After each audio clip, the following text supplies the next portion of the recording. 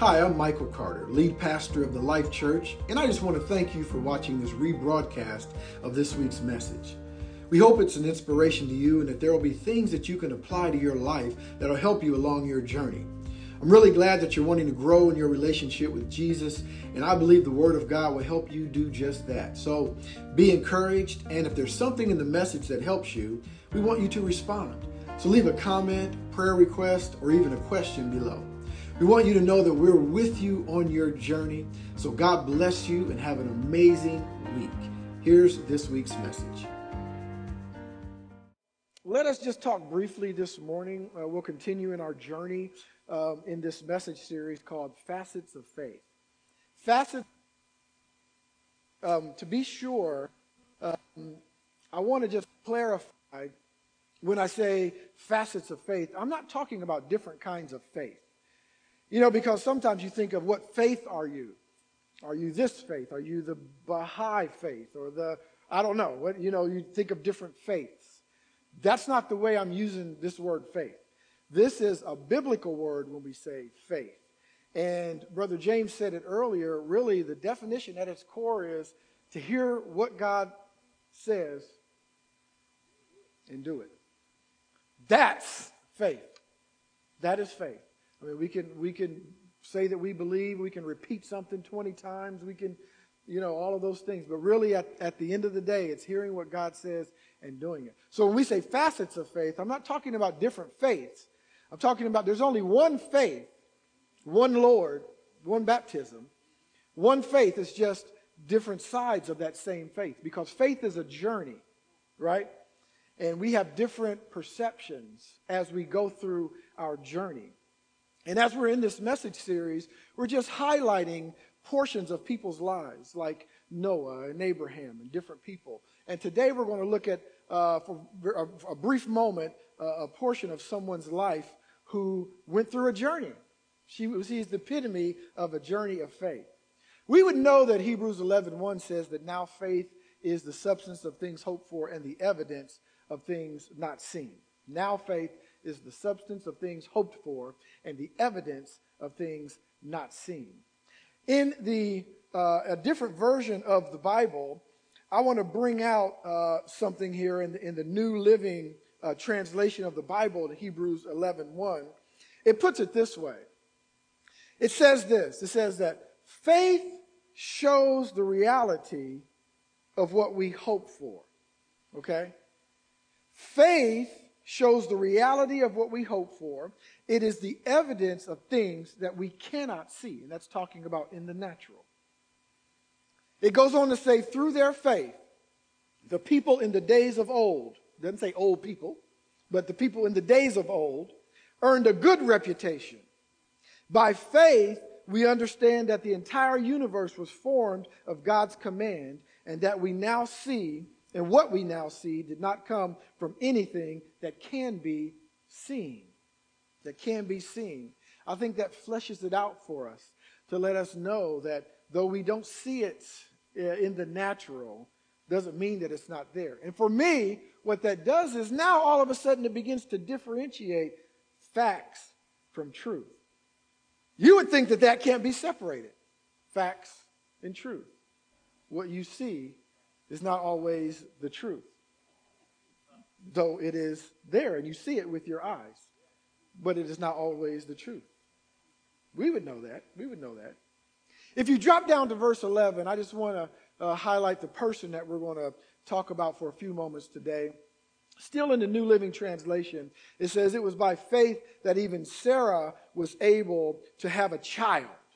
Though she was barren and too old, she believed that God would keep his promise.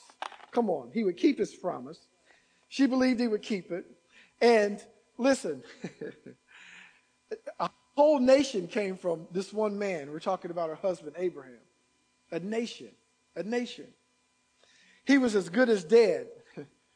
I like the way this puts it. It says the man was good as dead, and a nation came from him. With so many people that are like stars in the sky, sand on the seashore, there is no way to count them. We can't count all these people. When we look at Abraham and Sarah, and we especially talk about Sarah, we want to look at three things out of this passage of Scripture. Number one, we're going to look at a promise received. Then we're going to look at a promise delayed. And then we're going to look at a promise fulfilled, okay? So if you're taking notes this morning, we'll get to promise received in just a minute. If you're taking notes this morning, write this down. Faith for the impossible. Faith for the impossible.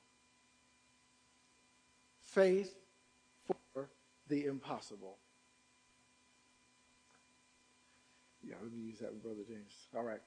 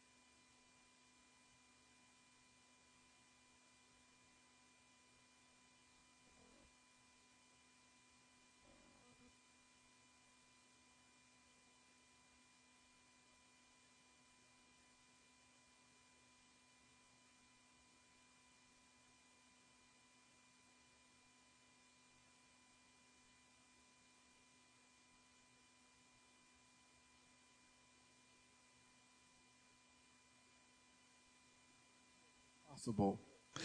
So the first thing they did was they received a promise. Here we are. Promise received. So let's talk for a moment about a promise received. And as I do, I want to talk for a moment to folks who may have had a promise, but you experienced the ache of what you perceive as delay or being unfulfilled. Come on, somebody. An unfulfilled promise from God. You receive by faith. Maybe it even comes through Scripture or a prophetic word or the still small voice or through the emergence of hope or dream that you feel is from God, a promise. We all have them. And if we're going to be honest, if we went around the room here this morning with this mic, we would all have a story. We could all probably tell the story of promises that we heard, promises that were spoken to us, yet have not come to pass. We don't see them. And for us, learning to navigate those treacherous waters, brother and sister, that's a skill that's essential for believers to develop. You must develop it if you're going to continue on your journey, or you'll quit. You'll get off the boat. You'll jump off the ride. You'll tell the train to stop. You'll pull the cord. This is my stop. I'm getting off if you don't have that skill. But I've wandered in those waters, and so have you, right? Paul calls it a shipwrecked faith. The scriptures first mention Sarah in Genesis 11. Over in verse 29, it says Abraham and Nahor took wives. The name of Abraham's wife was Sarai. Abram's wife was Sarai before their name was changed. Nahor's wife was Milcah, the daughter of Haran, the father of Milcah and Isaac. But it says this. This is what I want to get to. Now Sarah was barren. She had no child. The introduction of a character in the Bible, like any first mention, it's important. It's so important. So to open the subject of Sarai's life by stating that she is barren is essential for the context of what is about to unfold. Come on, somebody. First time you hear her name, it says she's barren. And her story is essential for those of us who are walking this faith journey, for those of us who may have even settled, for those who have become stuck in a place, those who are crying through. We heard the word this morning, grit. Appreciating what God is doing in and through others, but it's like, God, can you do it through me? I see it. I see it through Brother Kevin. I see what Eldon and Patty are doing. I see this brother here. I see. But Lord, what am I doing wrong? I give, I tithe, I come to church, I repent when I'm wrong. You know, talk to me, Lord. Talk to me. Sarai's story is not just important to those of us who have experienced this, what I call life-sucking power of delays and dark times. It's really perception, okay? But she lived her life under great pressure, okay, to maintain hope as the primary vessel to fulfill God's promise. Sarai was the primary vessel to fulfill God's promise. We talk a lot about Abraham, Father Abraham. He was a patriarch, right? He had the seed, we're being honest. But Sarai was the vessel. She had to carry it. Without the vessel, it ain't getting here. You might have the package, but if you can't get it there, the people are not going to receive it. Come on now. So her story is a story of an individual under great pressure. But when the ache brought on through the delay of an unfulfilled promise, in the end, she conquered it all. But not before she went through a journey. Come on. If you've ever experienced the pain of envy, a dream you can't grasp, a prophetic word that's grown dusty on the shelf, then the motion of faith, the life of faith, this facet of faith lived out in Sarah's life matters to you. She received the promise. How many have received a promise, right? But Sarah had a barren identity. She had a barren identity. Part of what makes her story so unique is the promise itself. She was 10 years younger than Abraham. So when he first heard this word from the Lord, he was what, 75? So she was about 65 in Genesis 12. And this would be why the Bible labels her as barren in Genesis 11. It's really bringing out this identity, because if you didn't know that part of it, you wouldn't understand the journey that she went through. Now, here's the thing. When someone labels you barren, it's because you and others have observed and concluded that it's reality. It's accepted. You have accepted it. Sarah said, I'm barren. Here's the problem. When you accept something as your identity, you form and shape your whole life and your actions around that identity. I need to say that one more time. When you accept something as your identity, you begin to form your actions and your life around that identity. Why? Because we struggle to cope any other way. It's a coping mechanism. Life has to make sense for us to find peace. Well, she ended up doing that, and we'll do that. We'll do that. And so the promise was given, it was received, it was announced. 5 times in the Bible, God would promise Abram and Sarai that they would have a child, beginning over in Genesis chapter 12. 5 times he promised them that. In chapter 13, in chapter 15, in chapter 17, in chapter 18. The promise was more than just words, because it was about descendants. It was about legacy. It was about pedigree. It was about the future. But she was barren, and she had a barren identity. We're talking about faith for the impossible this morning. 5 times a promise. 5, the number of divine grace.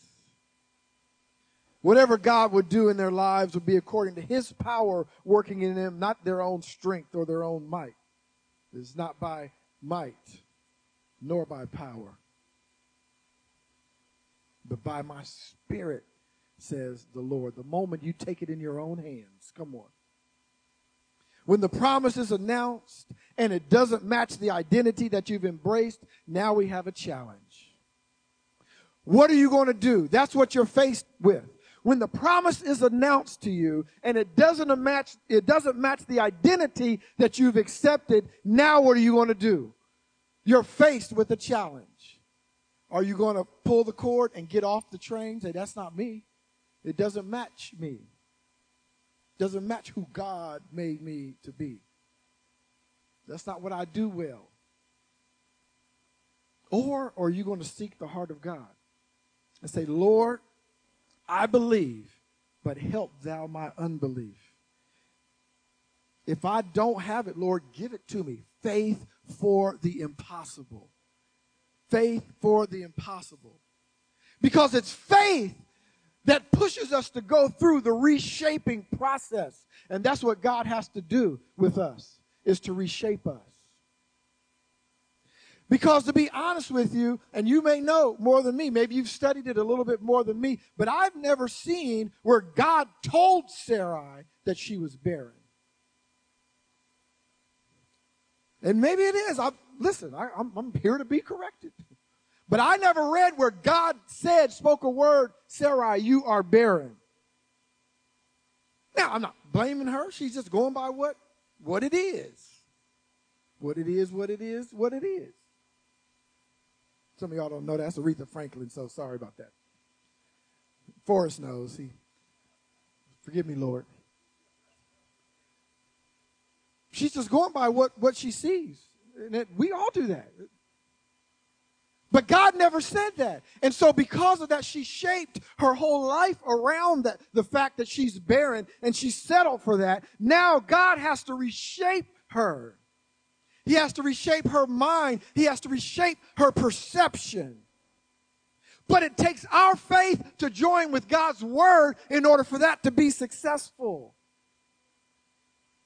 See, God can be there to reshape you all he wants.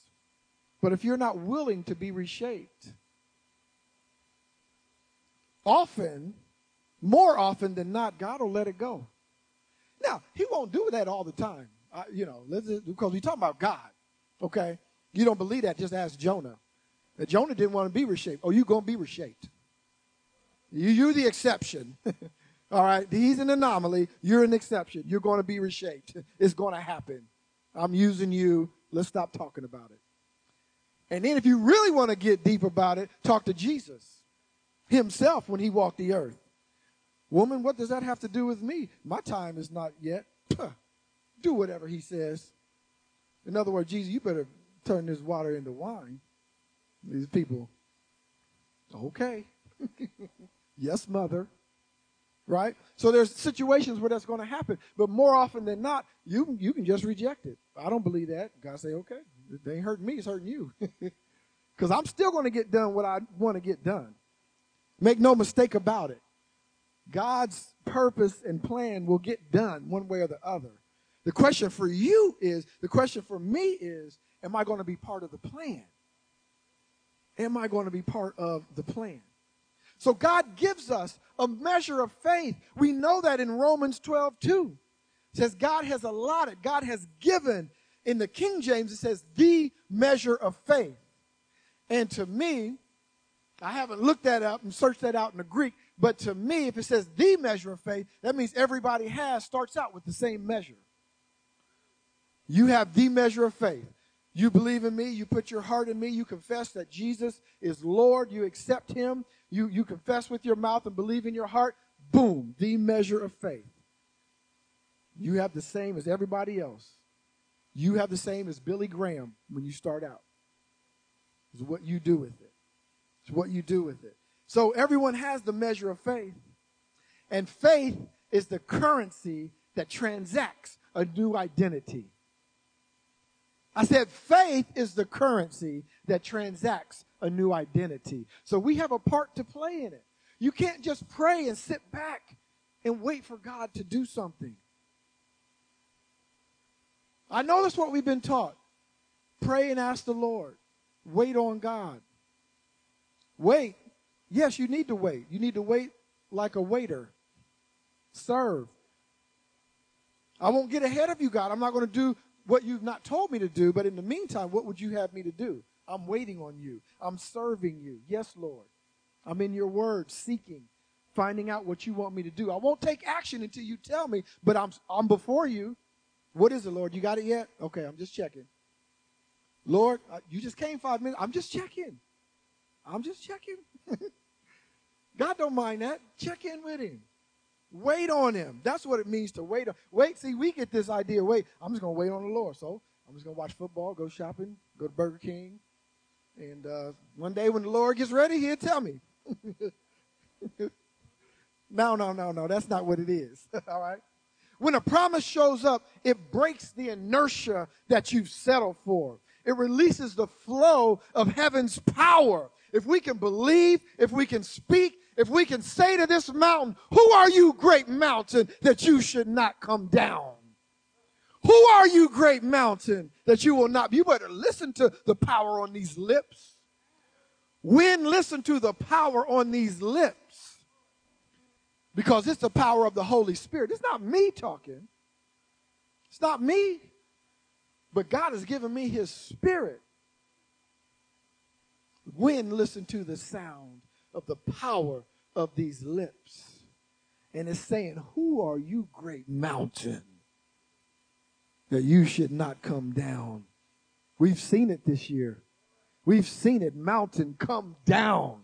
Faith for the impossible. Mount, I can't even see the top. Wherever you are up there, come down in the name of Jesus. I'm talking this morning about faith for the impossible. What's impossible in your life? Are you going to believe God? Or are you going to have faith for the impossible? But Sarah, I went through something. She went through what we perceive as a promise delayed.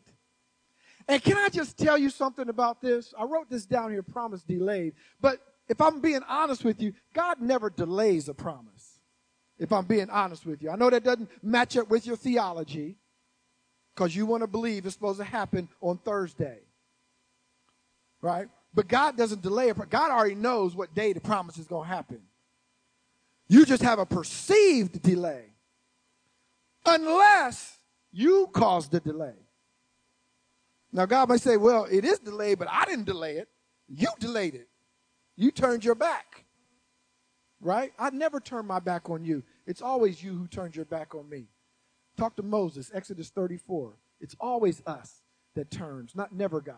Never God. And it's us who runs back. Show me your glory, Lord. Turn around, show me your face. I just need to see your face. He says, I'm still here. I didn't take my face away from you. But we perceive it as a delay. And the fight for a promise delayed is critical. Not only because it's God's promise, but because it's God's promise in you. He cares about his vessels, his sons and his daughters. He has good plans for you. How many times do we have to quote Jeremiah 29:11? How many times do we have to say it to each other before we believe it? Saying it and believing it are two different things. God has a plan for you. He cares, but it's for good and not for evil. And then tomorrow we complaining about stuff. But just yesterday, you said all this stuff. We all go through stuff. Just yesterday, you said it. Everything we go through, Romans 8:28, is for good. It's for my good. Okay. Genesis 16, chapter 16, verse 1 says, now Sarai, Abraham's wife, had borne no children. She had a female Egyptian servant whose name was Hagar. Watch this. And Sarah said to Abram, behold now, the Lord has prevented me from bearing children. Lying. I don't know. Go into my servant. It may be that I shall obtain children by her. And Abram listened to the voice of Sarai. Several things in that just that little verse right there. First of all, God has prevented me from having children. Okay, well, that's not altogether true. Even if he has a specific time for you, he didn't prevent you from having children. He just has a time. Two different things. You've heard the saying, God's delay is not God's denial. Nice little saying. It's true. Your perceived delay of God's promise is not God's denial. So, first of all, she put that on God. And next, we know this story. She's talking about Hagar. She took things into her own hand. But she knew it. She knew it. Watch what she says here in Genesis chapter 16. She puts it this way. She says, it may be that I shall obtain children by her. Maybe. Let's do this. Because it could be that God meant that. It's too much of that going on. It's too much. Let's do this because God might have meant that. Too much of that. God is not that ambiguous. You think he is. I understand, Elder, in the book of Revelation. I know. There are things that we need to seek while I may be found. There's those things. But I'm talking about the things we know we're supposed to do every day. God is not that ambiguous about that. He's not that ambiguous. We just need to seek him. Wait on him. Hear from God. It may be. Well, it may not be. Then why are you doing it? Because it may be. But it may not be. In delays, we can get impatient. Impatient is the seedbed of control. It's because I don't have control. That's why I'm so impatient. And control is the seedbed of dysfunction in your life. and dysfunction really is the seedbed of division. Come on. In delays, we have to also understand that God is at work. Now, again, I'm talking about perceived delays from us. But in that delay, we get impatient. And in that delay, we have to understand that God is at work. God is at work. God is at work. God is at work when I don't see it. The timeline is different than what we'd expect. And that's okay. And something beautiful is going to come from this. Let me say that again. God is at work when I don't see it. The timeline is different than what we'd expect, and that's okay. And something beautiful is going to come from this. Promise received, promise delayed, and finally, promise fulfilled. Sarah was both barren and old. According to Genesis, every time a promise was made, Sarai was not present except for the record of the promise in Genesis 18. Abram would have these moments, these encounters. And because of the dysfunction of control that had swept through the house, she seemed to believe that she would never have a child because she laughed when it was told her that. She laughed. The promise was made. She was in her tent. She overheard it. She laughed. And before any of us laugh at her, many of us would have done the same thing. I might not have laughed like her, but I would have probably said, you must be crazy. Have you seen me? I'm old. I'm tired. It hurts just standing here. That's what we want to say in our body. My knees. My elbow. It's hurting. My foot. Plantar fasciitis. Talking about I have a baby. You know what we forget? Side note, real quick, and I'm about to wrap this up. We forget that in the context of this story, God did some great things. You know, Sodom and Gomorrah was destroyed in the midst of all of this. God has a bigger plan. We don't see the whole thing. That's why it didn't happen on Thursday. So God's like, I got so much stuff going on, you don't even know. You don't know what I got going on in this kitchen. I'm cooking some stuff up in this kitchen. You don't know, you can't see everything. You can smell it, but you can't see everything, right? He's doing a lot of stuff. He preserved Sarai from being taken from King Abimelech. Twice. Thank you, Jeannie. God was doing some other stuff in the midst of all of this, okay? Right? What was God telling all who are watching this? He said, I am the God who opens the womb and closes the womb. And immediately thereafter, God visited Sarah and she conceived. What do we learn from this promise fulfilled? Here it is. 3 things. Number 1, you have to understand that there is more to the story than what you see.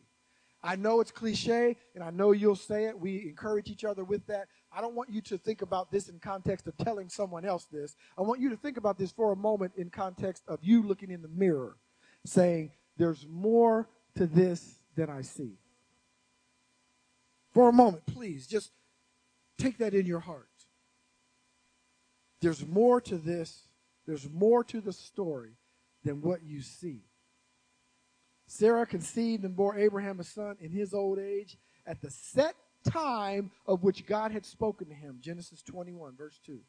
At the set time. God had a time to hold. See, that's what I mean. I know it could be semantics. I get that. But when you talk about delay, God had a set time. What do you mean delay? I mean, think about you.